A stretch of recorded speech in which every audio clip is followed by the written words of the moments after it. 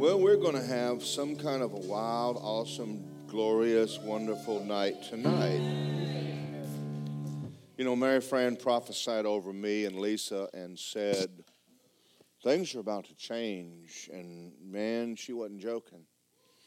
We started, the Lord's been dealing with me along different lines of things to preach that I have always believed and I've touched on them, but I've never really spent a lot of time preaching on certain subjects. What changed then? The time we're living in. I think that the average, we're going to talk about the Bema Seat, and we're going to get in tonight how to overcome fear. Because that seems to be binding people up. And I'm going to show you how to overcome it. You might be a little shocked at how you do it, but you can do it. Thank you. So let's start off. So I'm going to talk about the Bema Seat of Christ. And the Bema Seat, one place is referred to as the judgment seat of Christ. And Romans, let's go to Romans 14 and verse 10. Why do you then judge your brother? Why do you show contempt for your brother? For we shall all stand before the judgment seat of Christ. For as I live, says the Lord, every knee shall bow to me, and every tongue shall confess to God. So that each of you will give an account of himself to God. Now the same scripture is also 2 Corinthians 5:10. I want to read that one so you'll know that they put it in your Bible twice. 5:10.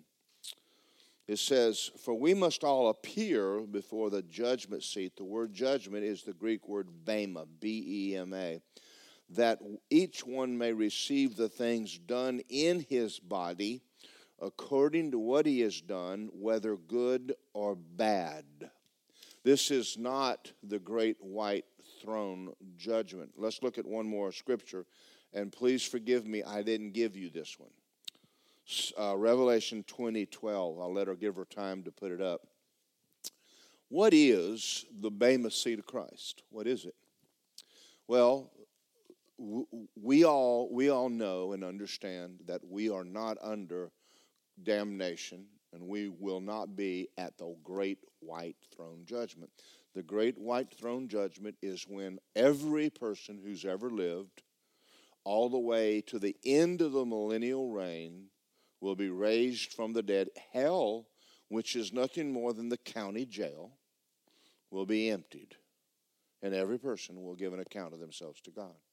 And we're talking people who are not saved.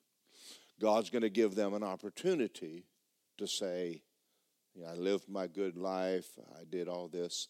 And God's going to have a video of their life for them and show them you really weren't as hot as you thought you were.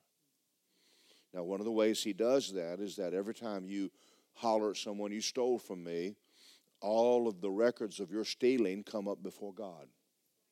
And since nobody's ever kept the word, you might want to quit using the Bible to run around beating everybody up with, because you don't keep it either. So, I want to read this to you. I saw the dead. This is I don't know, great white. Small and great, stand before God, and books, say books. Books were open.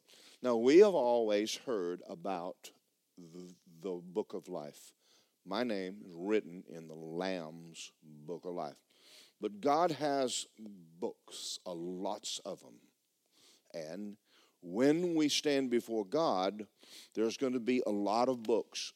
I watched a video one day of a man who went to heaven, and right after he got born again, he died shortly thereafter, and the angel took him to heaven, and he went, wow, I made it. And he said, well, you got born again last week, didn't you? And he said, I did. And he said, an angel writes down everything you do. And the angel told him the moment he confessed Jesus. And see, whether you know this or not, there are angels who follow you around, and they write everything down. Now, if you're living right, you like that. Because God's not missing anything you did good. And you will be rewarded. We're going to talk about rewards now. And we're going to get into it. He also writes down all the junk you did wrong. Now, he's not doing that to ship you to hell. He's doing that because when we all step in the millennial reign and for eternity, you are going to, everything that happens to you from then on is based on your obedience here. Everything. And I mean, he has every penny down to the cent. He has every curse word, every hair numbered. He has it all written down. Everything that you could ever wonder about you. How many eyelashes you had in 1978? He's got a record of it. That's pretty extensive. So you can't ask God a question. He can't say, angel, get the book and open it up and let's find out how they did. Now, that's a positive. Could be a negative. So, now see here, you already started getting quiet. Okay, 1 Corinthians 4:5, turn there. We're going to look at a lot of scripture tonight because I got to build a case. 1 Corinthians 4:5. Now, why am I preaching this? Ha, ha, ha. Because there needs to be a motive in your life to do what you're supposed to be doing. When I was a kid, I often got sick at my stomach on test day. And my mother would ask me, are you not feeling good? And Mama, my stomach hurts. And she never could figure out what was making me ill. I'm going to school and I didn't study. Always got sick. Because I knew I was not going to get a good grade, and I already knew that if I didn't sit next to someone smart, I'm in trouble. Now, I had enough brains that I could listen in class and pass, but not royally. I just got home and threw my books in the corner and went and played. Had a dog, had a gun, had a river, had a canoe, and I was just, I'm out of school, and I'll be the heck if I'm going to go back in there and read some more. And that was my attitude, and I'm thinking, this old homework stuff, it ain't for me. And Mom never asked.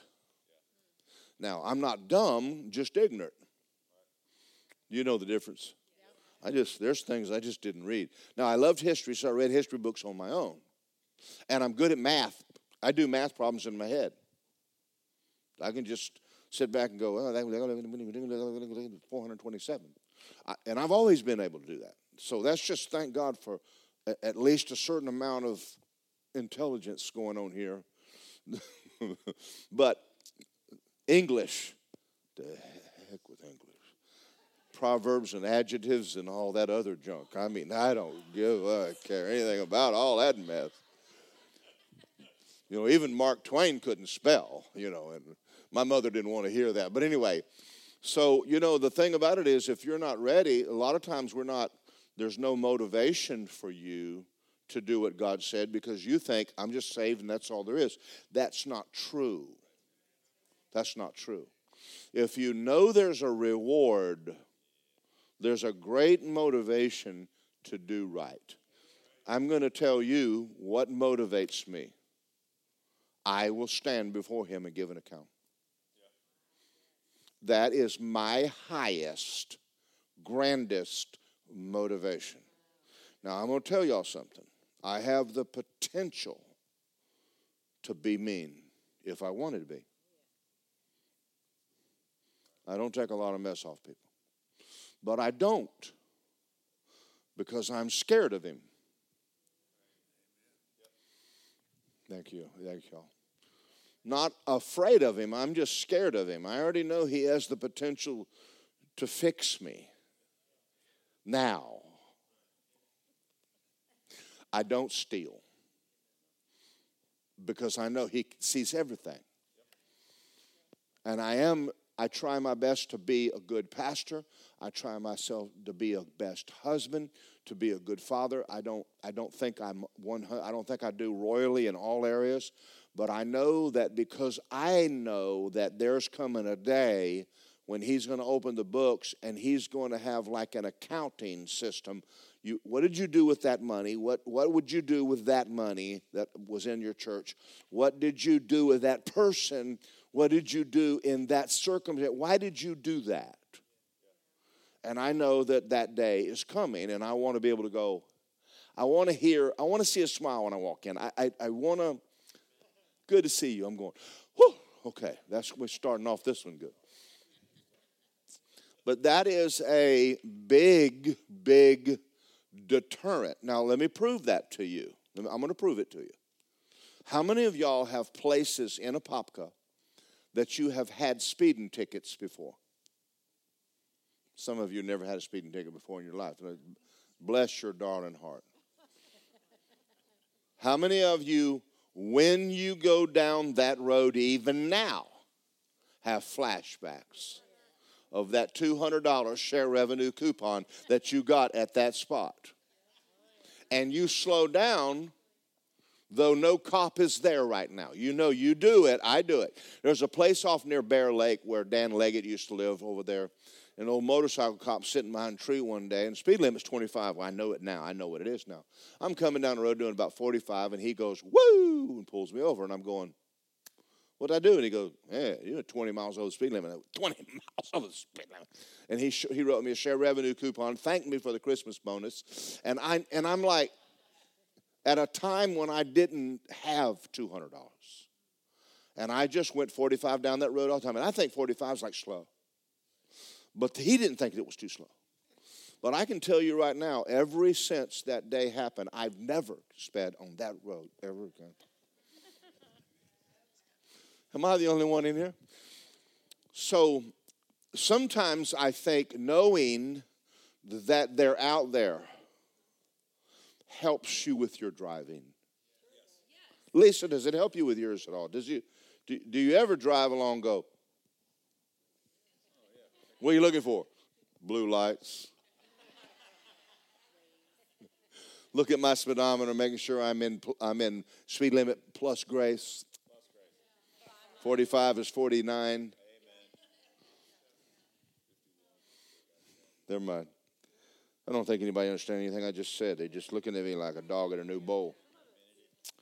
It is a great deterrent. And it is also a great blessing knowing that you're going to be rewarded for what you did that he told you to.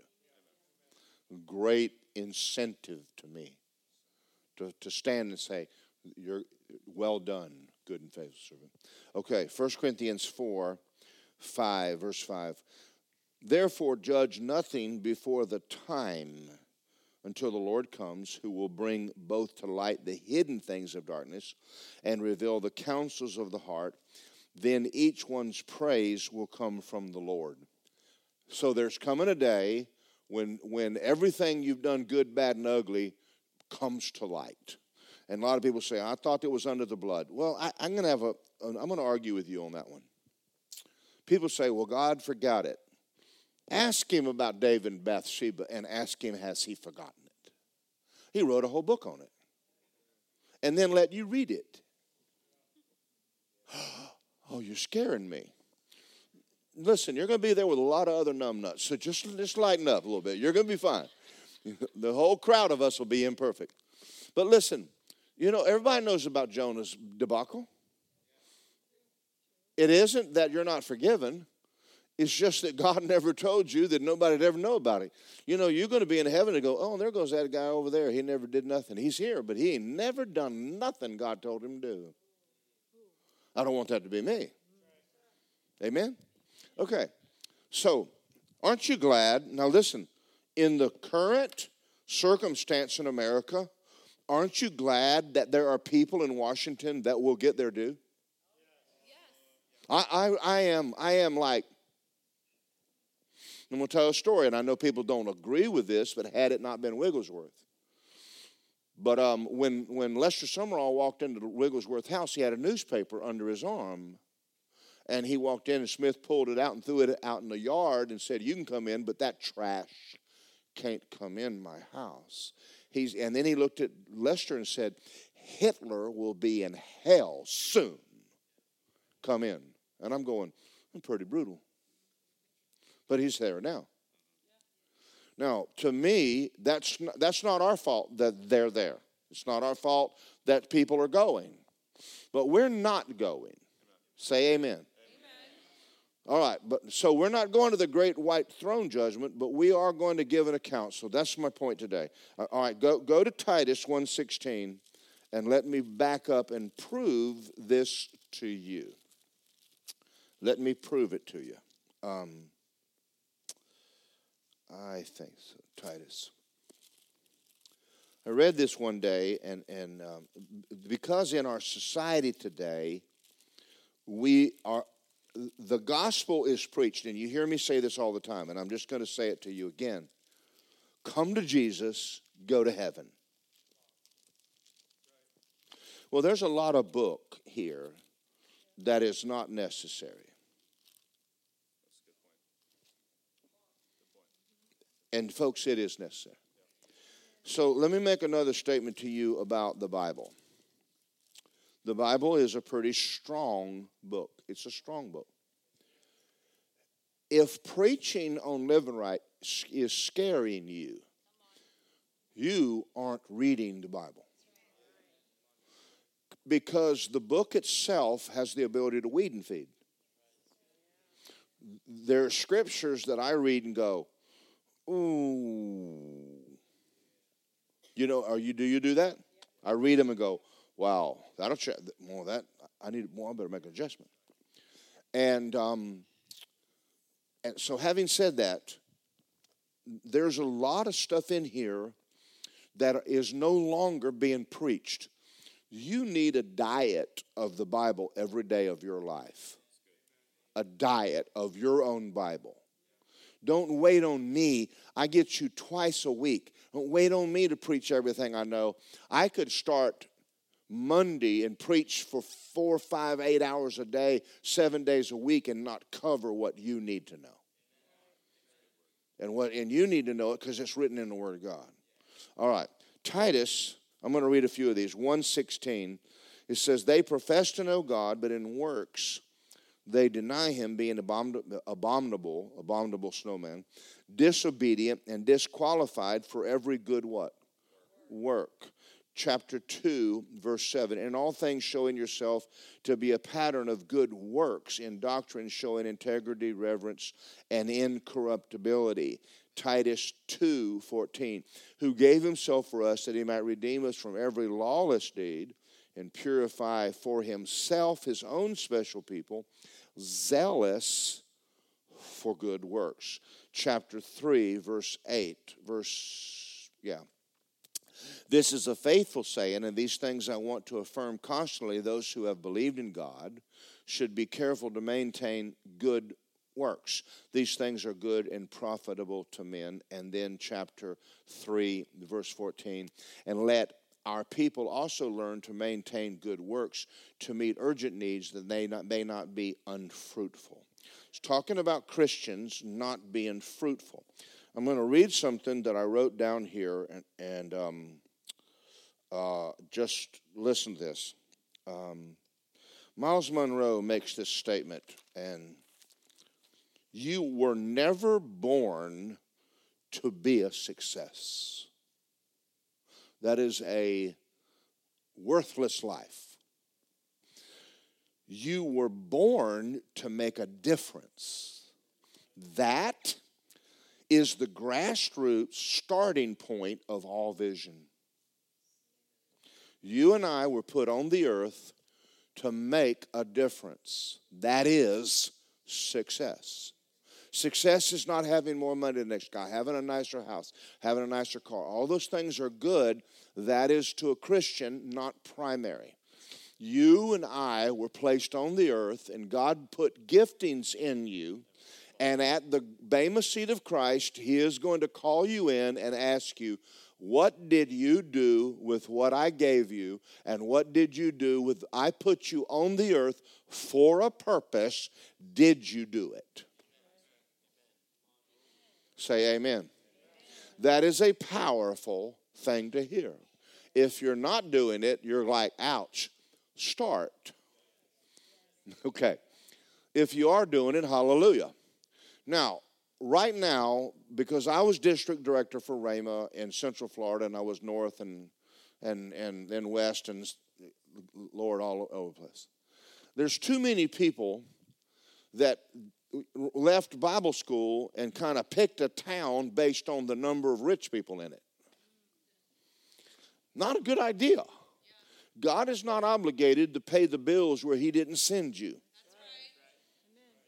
If you're in the military, don't take the tank and go off and fight a battle somewhere and then call and say, I need ammo. Where are you? Well, I'm over here. Yeah, but we told you. Well, yeah, I know, but I don't agree with what you said. I think over here is a whole lot better place to be. You're not getting ammo. You're not getting food. You're getting kicked out of the military. You do not. It's not your tank. And it's not your life. It's his. He bought you. Okay. Is that a good point? I'm going to read that again, and then I'm going to read the next one. You're never born to be a success. You were born to make a difference. That is the grassroots starting point of your vision. Just to be a success is not vision. It is selfish ambition. Too many Christians are living totally for themselves and asking God to bless it. You will end up at the end of your life with zero on your account. Thank you. Okay, I'm getting ahead of myself. I don't want to read that. Okay, I'm not going to read that one. I'll read it later. I want to feel like Rush Limbaugh a minute. Matthew 16. Now, we're going to go and talk about fear here in a moment. And I'm going to tell you that fear is the primary reason people don't obey God. Did you know that? Okay. Now, I want to give you the definition of fear, and we're going to read this. What is the root of all fear? Self-preservation. What is the root of faith? God preservation. If God is taking care of you and you believe it, you'll do what he says. But if you're taking care of you, you won't do what he says because you're preserving your own life. There is the root of all disobedience and the root of all obedience. Well, that's pretty. Now fear is at the root of it. We're dealing with fear in this nation right now off the chart. So let me give you an example of that some of you are going to look at me like I lost my ever-loving mind. Make sure you're going to Matthew 16. The mask. Now, I want you to just listen to what I'm going to say to you. It is worthless. If you ever come in at the next pandemic wearing one, I'm going to buy a hurricane fence. And I'm going to set it up in the foyer. And I'm going to sell it to you to keep mosquitoes out of your yard. And we might have somebody buy one.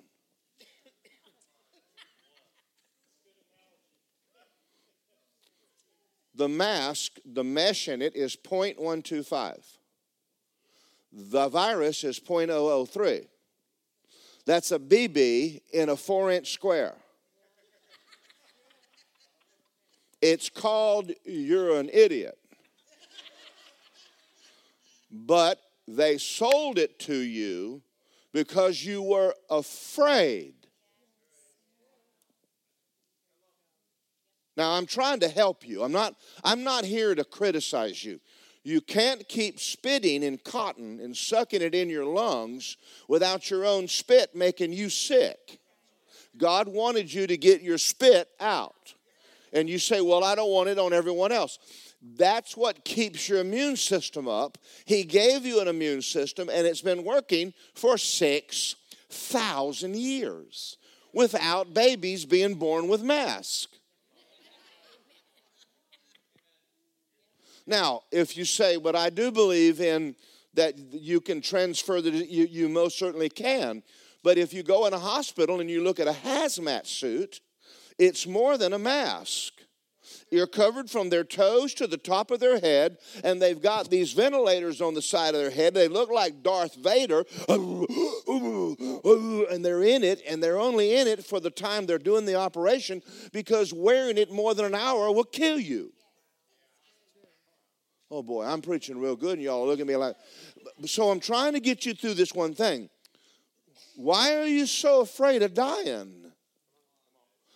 We're going to go there, and I don't want y'all to go. I'm feeling. You guys give off at time. Y'all know that? Y'all know y'all do that. And I go, ooh, I'm feeling the vibes, baby. I was a hippie. I know about vibes, baby. I got some vibes coming out of you. Okay, I'm going to show it to you in the Bible. Because, see, we need to come back to this. Listen, folks. You need to read this book. And you need to go, I'm going to do the book. Okay, because he's smarter than we are. Amen? All right, so Matthew 16:24. Jesus said to his disciples, if anyone desires to come after me, let him deny himself, take his cross, and follow me. Whoever desires to save his life will lose it, and whoever loses his life for my sake will find it. What profit is a man to gain the world and lose his soul? What is a man to gain exchange for his soul? The Son of Man will come in his glory with his Father and his angels, and he will reward each one according to their what? Their works. All right, now here's what I'm trying to get you to see. If people who are dead aren't afraid of dying. Do you understand that? A man who picks up his cross already knows he's not ever coming home. Do you understand that? Your Christianity begins the day he's Lord. Not you. And then from that moment on, you're in covenant, and he determines when you... Now, see, some people say, well, you never know when the Lord... Listen to me. If you're born again and you've given him your life, he can preserve it. But if you're preserving it, you probably will not. So you have to kick the fear of dying. How? Die. Die now. Die. God, I'm here to get done what you want me to do. And I'm here, and I ain't leaving here until I'm finished with what you want me to do. And from here on, you're responsible for my health, you're responsible for my money, and you're responsible for me in the name of Jesus. That is called faith in God. Boy, I just said a mouthful. Now, that happened to me. That happened to me. When I was living here and I had gone to Bible school and I had studied the Bible and I want to obey God, as long as what he wanted me to do is what I want to do. Well, this separates people, folks. He's not up there, well, what do you think about it? He's not doing that. So I'm driving down Overland Road in my little Toyota pickup truck, and he says, when are you going to... And I'm married to Lisa, and I was a youth pastor, and now I'm not in ministry at all. And I started a 501c3. I started my own ministry. I started. And he's not obligated to do mine. And so he said to me, he said, when are you going to do what I want you to do? And I said, what do you want me to do? I've been praying every day. What do you want me to do, God? What do you want me to do? He said, well, I'm not going to tell you. I said, well, what's with that? Well, what am I saying to him? I might not like what you said. And he said, well, I'm not going to tell you till you tell me you'll do it. I broke down and started crying. This has got to be the most difficult decision you'll ever make. But when you make it, all life becomes easy. Because you are no longer responsible for you. You don't have to worry anymore. You sleep at night. You don't have indigestion. You don't worry about anything. You have problems with people, you go, fix it. I'm just doing what you told me to do. Fix it. And I'm giving you if you're scared of dying, you are God.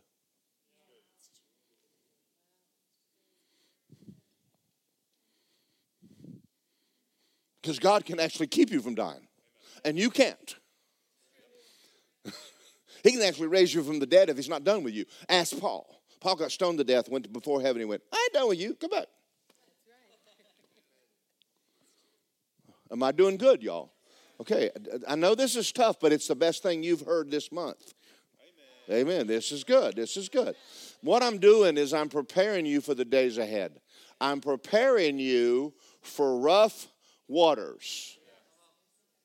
And when they happen, I want you to go to bed and go, whoop-a-doo. Somebody's in Biden went back. We don't care. Oh, my God, have you heard? I don't care. I don't even have a care. I don't worry about nothing. Good night. Because he said, my God will meet all of my needs according to his riches and glory. He didn't say nothing about the government. He didn't say nothing about Publix. He didn't say nothing about the bank. He just said he'll meet. He's got to get a bird to go over to McDonald's and get me a burger and bring it to my house. He'll do it. That's his problem. But he said, I want you to go preach, and I can't preach if I'm starving to death. And I'll always have gas. Whatever I'm going to need, I'll always have. And then if it gets to where I can't fly, he'll translate me. Whoop, whoop. Are y'all out there? Did you go home? All right. So anyway, I'm in the truck, and I said, God, I broke over the steering wheel, and I began to just bawl. I said, I'm afraid. I've already served you. I've lost a wife. I've lost daughters. God, I'm here right now because I was serving you, and I lost it all. And he said, I know you have a family. And then he said, trust me. That's all he said. And I got over my steering wheel and I cried a bucket of tears. I said, okay. Okay. You're the boss. I'll go where you say go. I'll do what you say do. Folks, 1,000,000 pounds rolled off my shoulders. I don't have to make ministry. I don't have to make a church. I don't have to make nothing of it. Only one request. Don't ask me to pastor.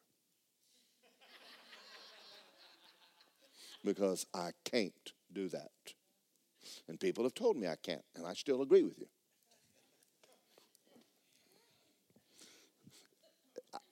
I'm a construction foreman. I woke up in the morning and told everybody, get up off your butt. Let's go. We're going to build a building today, hell or high water. You want me to pastor? You don't want to put them through that. I had to learn a new language called English. Anyway. Let me read another one to you. Matthew 10:24. And we're going to go study a couple people in the Bible. A disciple is not above his teacher, nor a servant above his master. It is enough for a disciple to be like his teacher and a servant be like his master.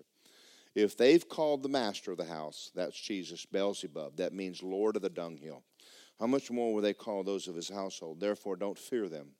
There is nothing covered that will not be revealed, and hidden that will not be known.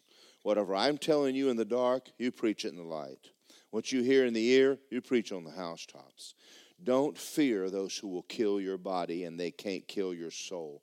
But rather, you fear him who's able to destroy both your soul and body in hell. Fear God. You fear God, you won't fear men. Let me see if I want to read that now. Until you conquer fear, you will never be a strong Christian. Fear is perverted faith.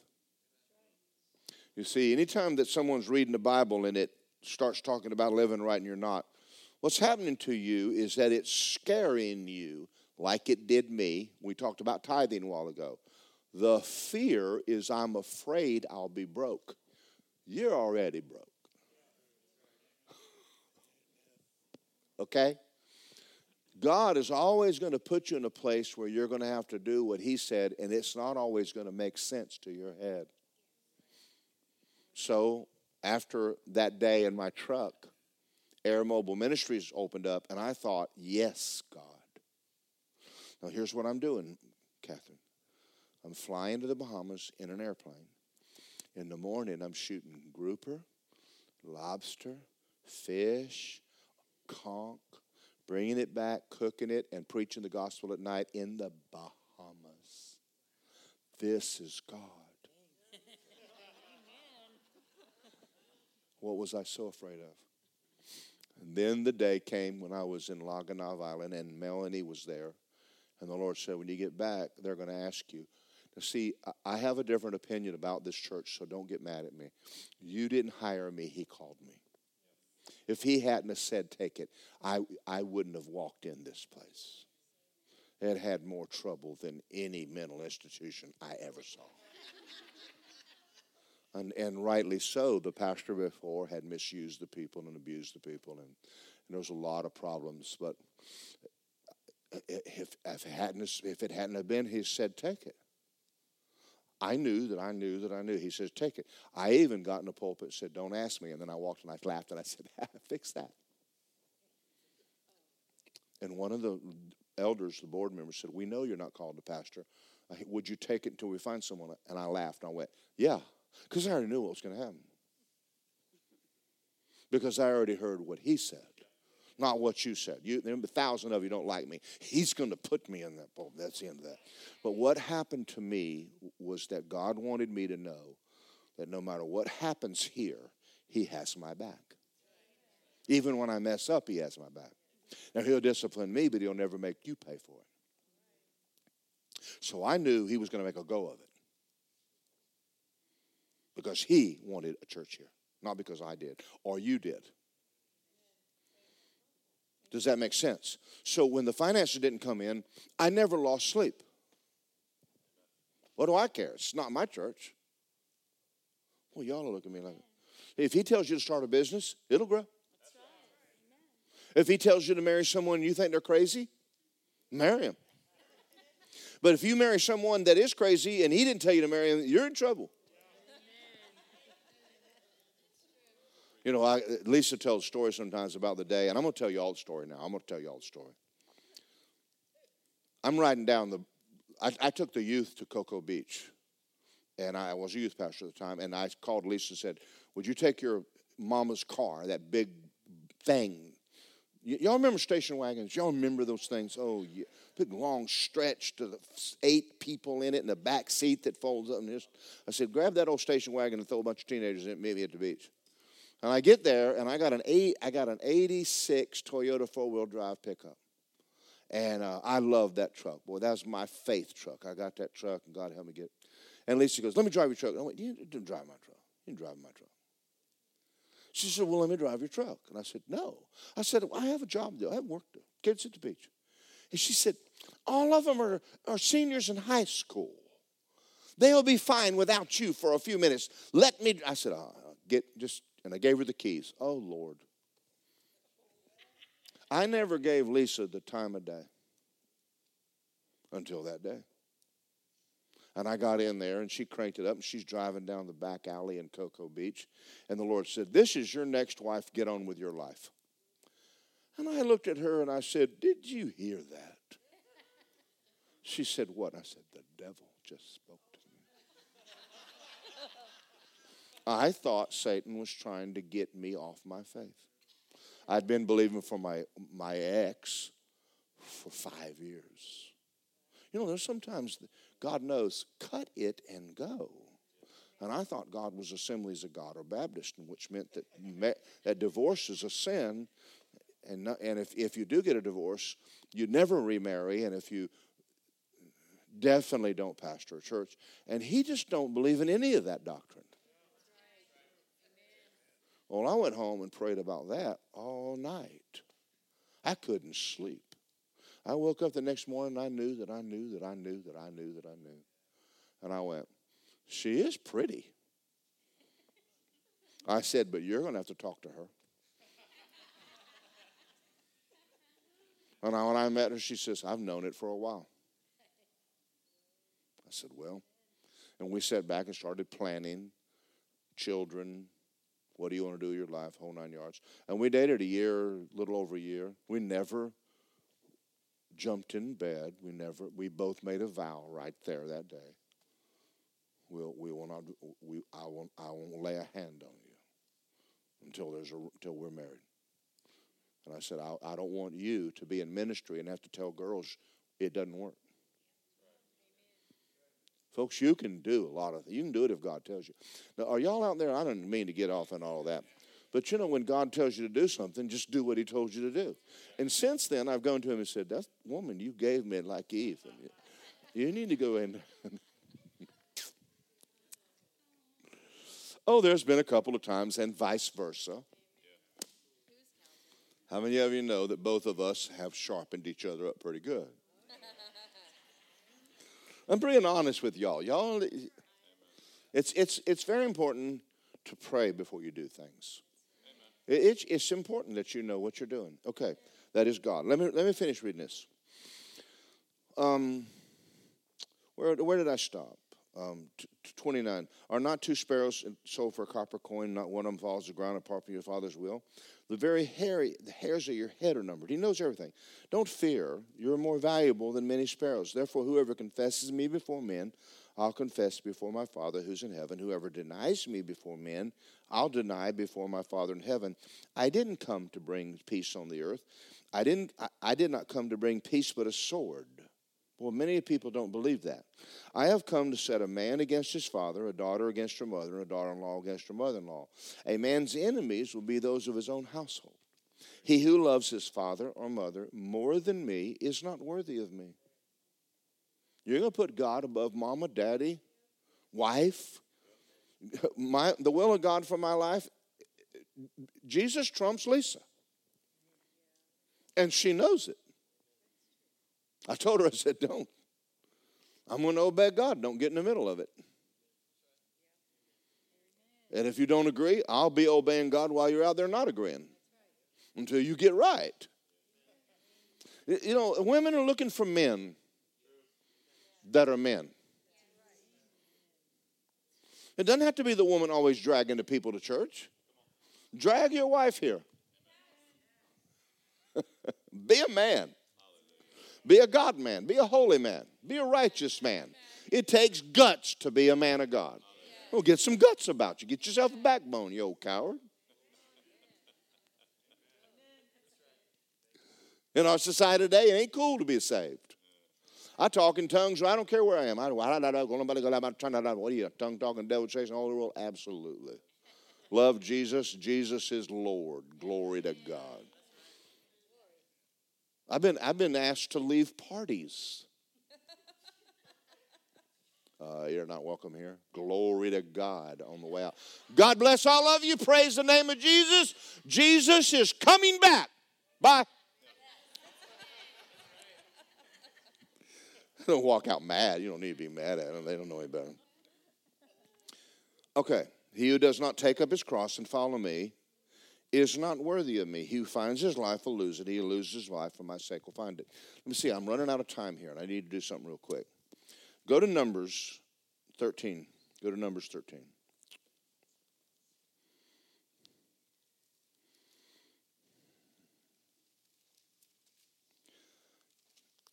You're going to love me for this in the days ahead.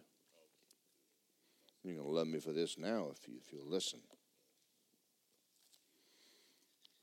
Every fear that you're facing right now is the fear of dying. Peter denied knowing Jesus for fear of dying. And then when Jesus came and got him, and he made Jesus Lord, they put him in jail one time, going to kill him, and he fell asleep. You know why? He's not keeping himself.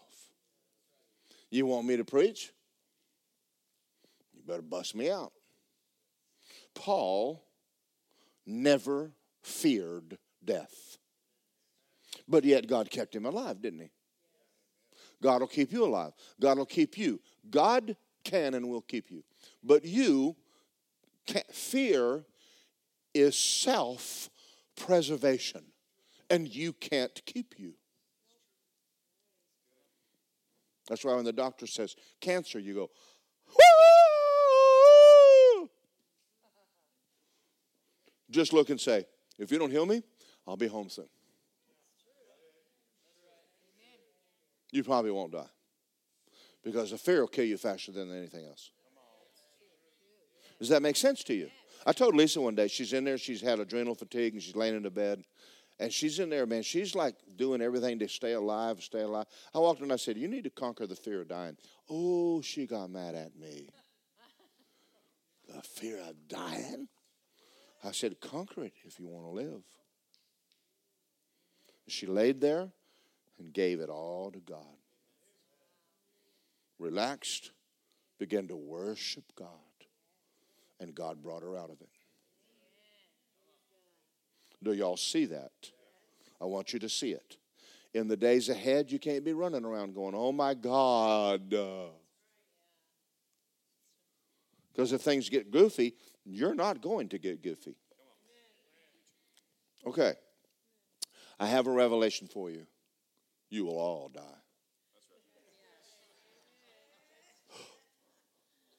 I've always wondered about 85-year-old people running around worried about COVID. Honey, you're about a year out, 2 years out now. You're already hanging on a ragged thread, you know. I can't come to church. I'm afraid of dying. I'd get in here and shout and run around and pray I did die. Let's go home, Jesus. I know y'all are thinking I'm not being mean. I'm telling you this. He said it. I didn't say it. Not my fault you don't read the Bible. Numbers 13, verse 25. They returned from spying the land, and after 40 days they departed and came back to Moses and Aaron and all the congregation of children of Israel in the wilderness of Paran and Kadesh, and they brought back word to them, and all the congregation showed them the fruit of the land. It was good land. And they told them, they said, we went to see the land, and truly, it flows with milk and honey. I mean, it's everything that you said. And this is the fruit. Nevertheless, did you see the people over there? My God, they're bigger than we are. And the cities are fortified, very large. Moreover, we saw the Democrats there and the Republicans, and oh my God, you have no idea how bad it really is. And then we went down to the local bank, and the interest rates are off the chart, and I'm just telling you, I don't know what we're going to do.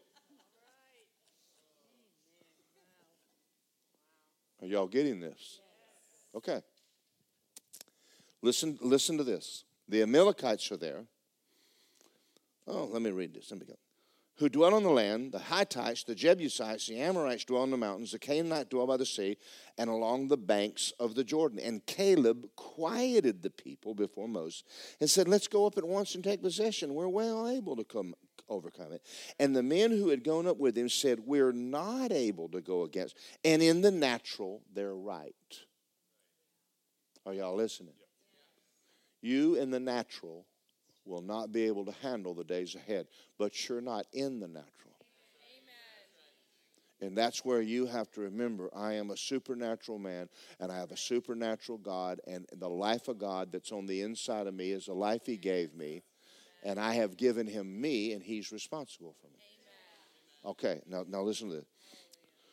We are not able to go against people. They're stronger than we are. That was true. And they gave the children of Israel a bad report, the land that it spied out, and said, the land to which we've gone spies of the land, it devours the inhabitants.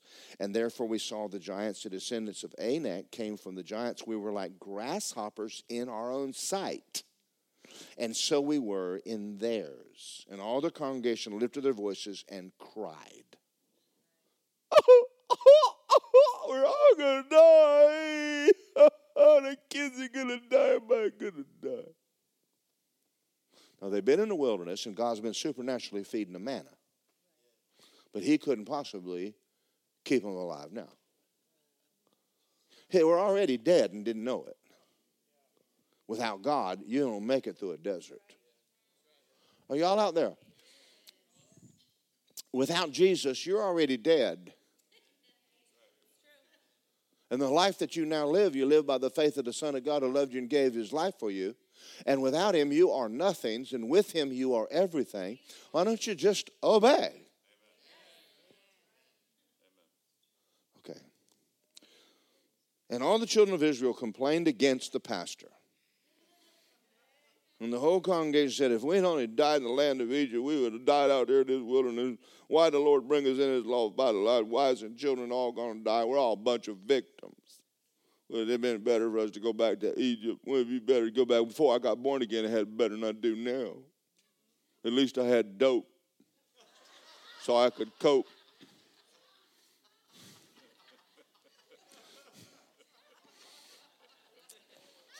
So they said to one another, let's get us a new pastor and return back to Egypt.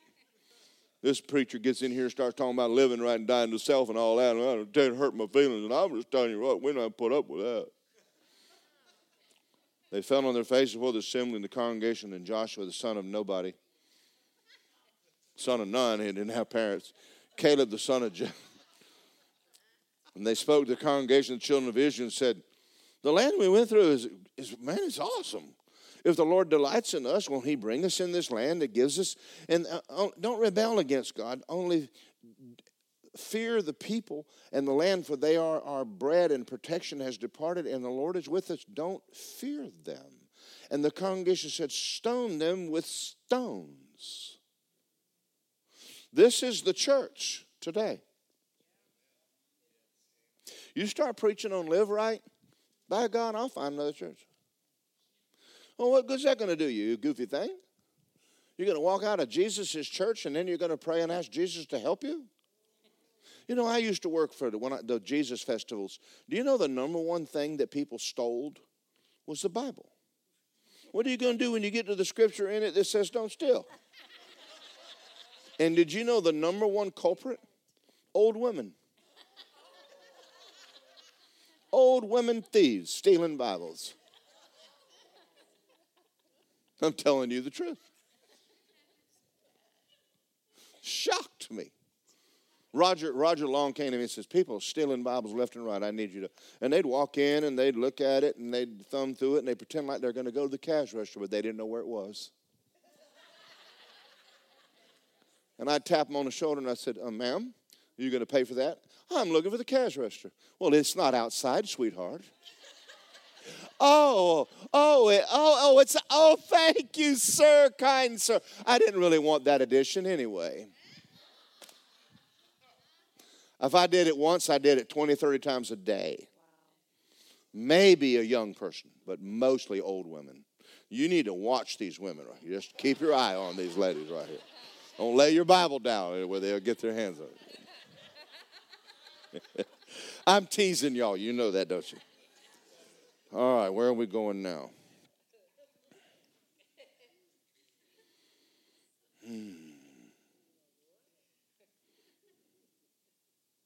The greatest attribute you'll ever have on earth is to know your purpose. Why are you here? And to get your job done. That's your greatest attribute. You say, well, I know some men who say, well, I'm a businessman. Will be the best one in the world for Jesus. There's nothing wrong with being a businessman. I mean, dear Lord, how are we going to have a church if we don't have people run business? I don't want you in fivefold ministry if you're a businessman. I want you to be a good, godly, moral. If you're the mayor, be a godly mayor.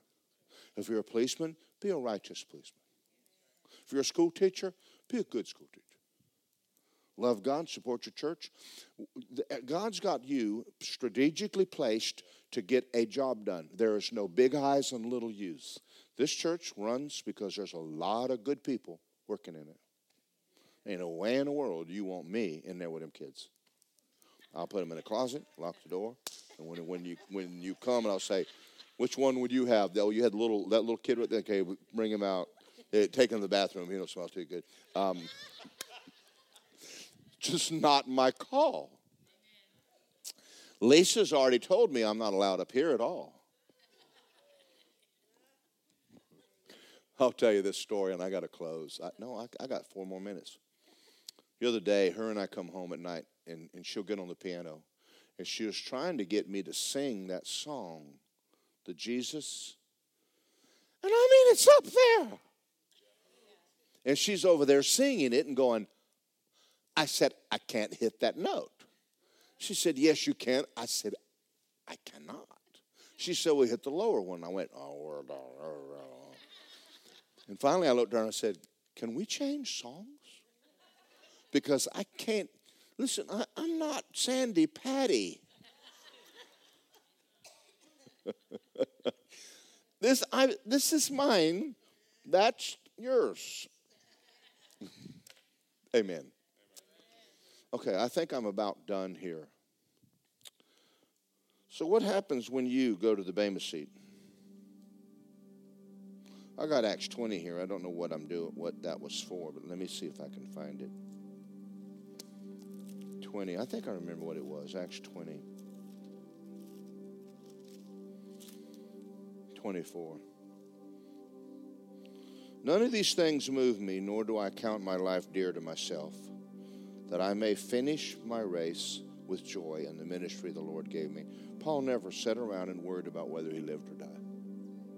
His whole focus was on getting the job done. That's his whole focus. I've had times when I was pretty close to going home to be with Jesus. And I went to God. I was in Texas, and my appendix had ruptured, and I went, I'm not done. You said you'd satisfy me. I'm not satisfied, and I know I'm not finished with what you called me to do. So this is your problem. And I went to sleep. I was full of gangrene. But I don't know what to do with gangrene. Well, they went down to Home Depot and they got a little thing, wet vac, and they stuck it to my belly button, and they sucked it all out. And then they said, when we got it all, and I said, can I go home? And they went, no, you're sick. I said, you got the gangrene? He said, yeah. I said, I want to go home. And finally, after about 2 days of me arguing with the doctor, he goes, fine, go home. They put me on an airplane. They put a plug in that hole. What they didn't tell me was all that water had nowhere to go. So I'm getting bigger and bigger and bigger and bigger. And so on the airplane, I told him, I says, have you ever heard about a man having babies? I'm fixing to have one. I'm pregnant. I'm like 9 months, baby. I mean, my belly was out like here. And the stewardesses believed it. They're like, I saw a pregnant man today. I got home, went to bed, and laid and prayed in the Holy Ghost, loved Jesus. Got in up here Wednesday, never took a pain pill. Just had a massive operation. I'm not bragging on me. I'm just bragging on God. God is a good God. I said, I'm laying in the hospital working on Wednesday's sermon because that's what I do. And if you can't get me to my own church on Wednesday, well, then there's something wrong up there.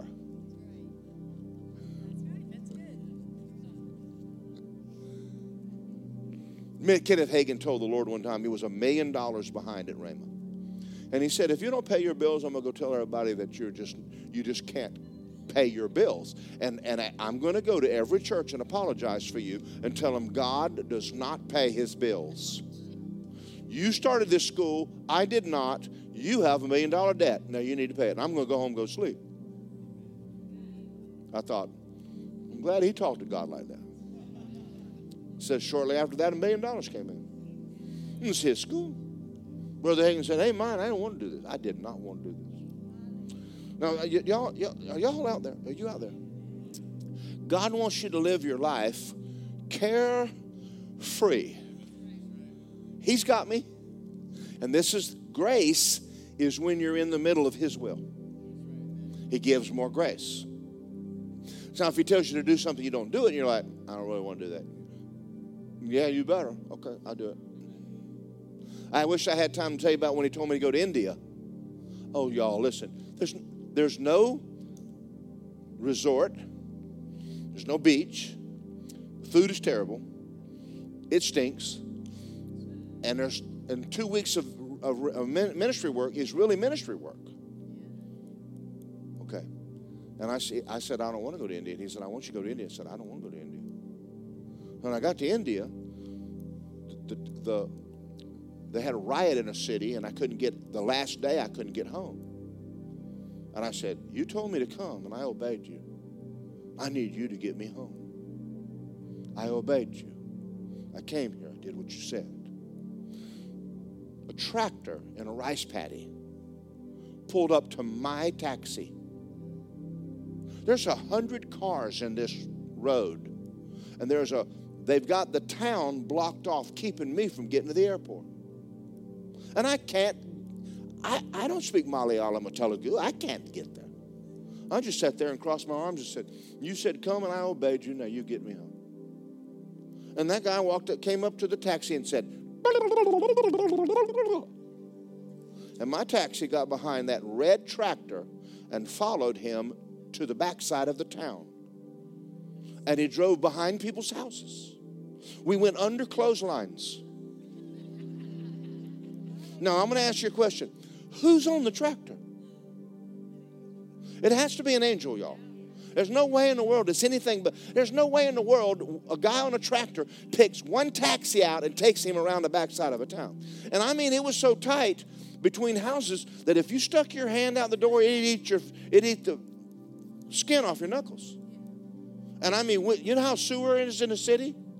It's open sewers. We went down in sewers and popped out the other side. And then we went behind another house and turned, and then we went in front of someone's house, and we did this for half an hour until we popped out on the other side of the city, and the tractor driver said, and the taxi driver said, and then he took me to the airport. No way in the world for me to get out of this mess.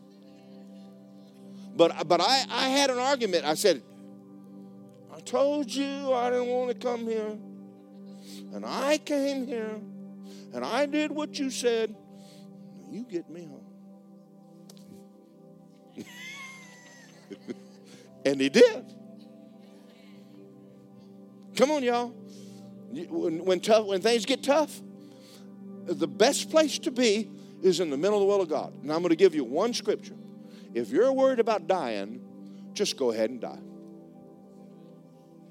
That fixes that. Dead people don't get angry. Dead people don't get mad. Dead people don't even worry. I mean, go to the morgue, pull it out and say, hey, what kind of a day you have? The guy just ignore you. Slap him a little bit. He won't even be bothered by it. That's what Jesus meant when he said, lay your life down. That's what he meant. Give it to me and let me have it. And dead people, you can be happy. How you doing today? Dead. Dead to sin. Dead to criticism. Dead to worry. Dead to fear. I'm just dead. Having a good time being dead. And then when my time comes, you'll come into church one day and they'll go, Pastor's gone and I want you to go. Good. God's done. I ain't leaving till I'm done, and I ain't staying another hour longer. I've already put notes in my gun case so the next guy tries to steal them. I've already made dummy ammo that'll blow up. Never mind, I'm teasing you. I'm teasing you. I did this tonight because I'm concerned about you and this earth. I am concerned. I don't think things... Russia's not getting better. Ukraine's not getting better. The United States is not getting better. Folks, it's not getting better. It's going to get worse. But you are going to do well. I preached this whole sermon for this one reason. You are going to do well. You're going to, like Peter, you're going to go, they're going to kill you in the morning. Good night. I ain't going anywhere. Do y'all see that? I'm going to pray for everybody in the building. I'm going to pray for every one of us. Father God, everybody here right now and those watching online, I pray we'd come to realize why you said what you said. You were not taking anything from us to pick up a cross. You were telling us that purpose is the greatest reason for ambition. It's the greatest goal of destiny. Why am I here? And I pray every one of us will find out why I'm here and what it is you want me to do, and not to fear what lies ahead, whether it's decisions, whether it's marital, whether it's family. We fear nothing. I refuse to be afraid of anything. You said God didn't give me a spirit of fear. I have power, love, and a sound mind. All of us in here do, Father. Now, Father, starting tonight, just like that day I wept over my steering wheel, if there's anybody in this room right now that has not dealt with that, I pray they do it tonight. They'll just lay it down and go, God. And we're not laying down before the devil, but we are laying down before you. We'll go where you say go and do what you say do the way you say do it. And we'll give you the glory and honor for everything you do in Jesus' name. Now let me ask you I'm going to answer a question you just asked. What about if I don't know the will of God?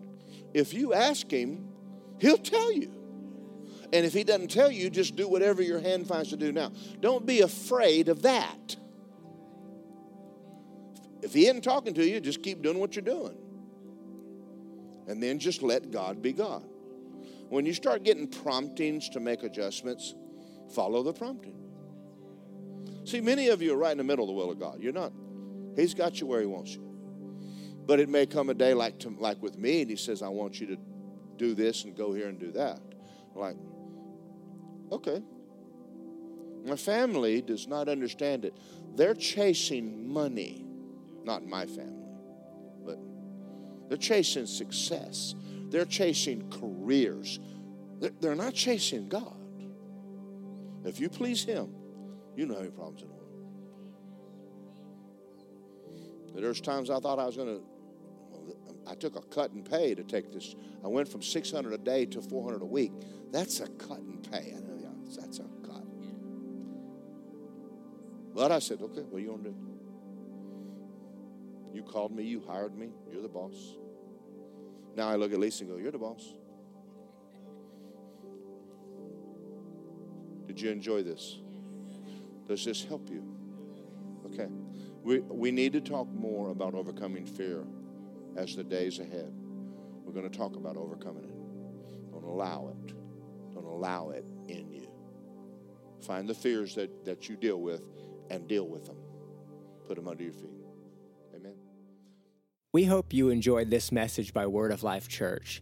We just wanted to let you know there's a lot more content on our website at wolapopka.com. From our YouTube channel, to our podcast, to our SoundCloud, and many more events. We also wanted to let you know that we love giving you these messages. And it helps us too that if you would love to give to what we're doing, it helps keep all these messages free. You can just simply go to our website and click the big Give Now button. Or you can text 407-955-5345. And remember, our pastor's vision is this: we grow Christians. So we thank you for listening, and we'll see you next time.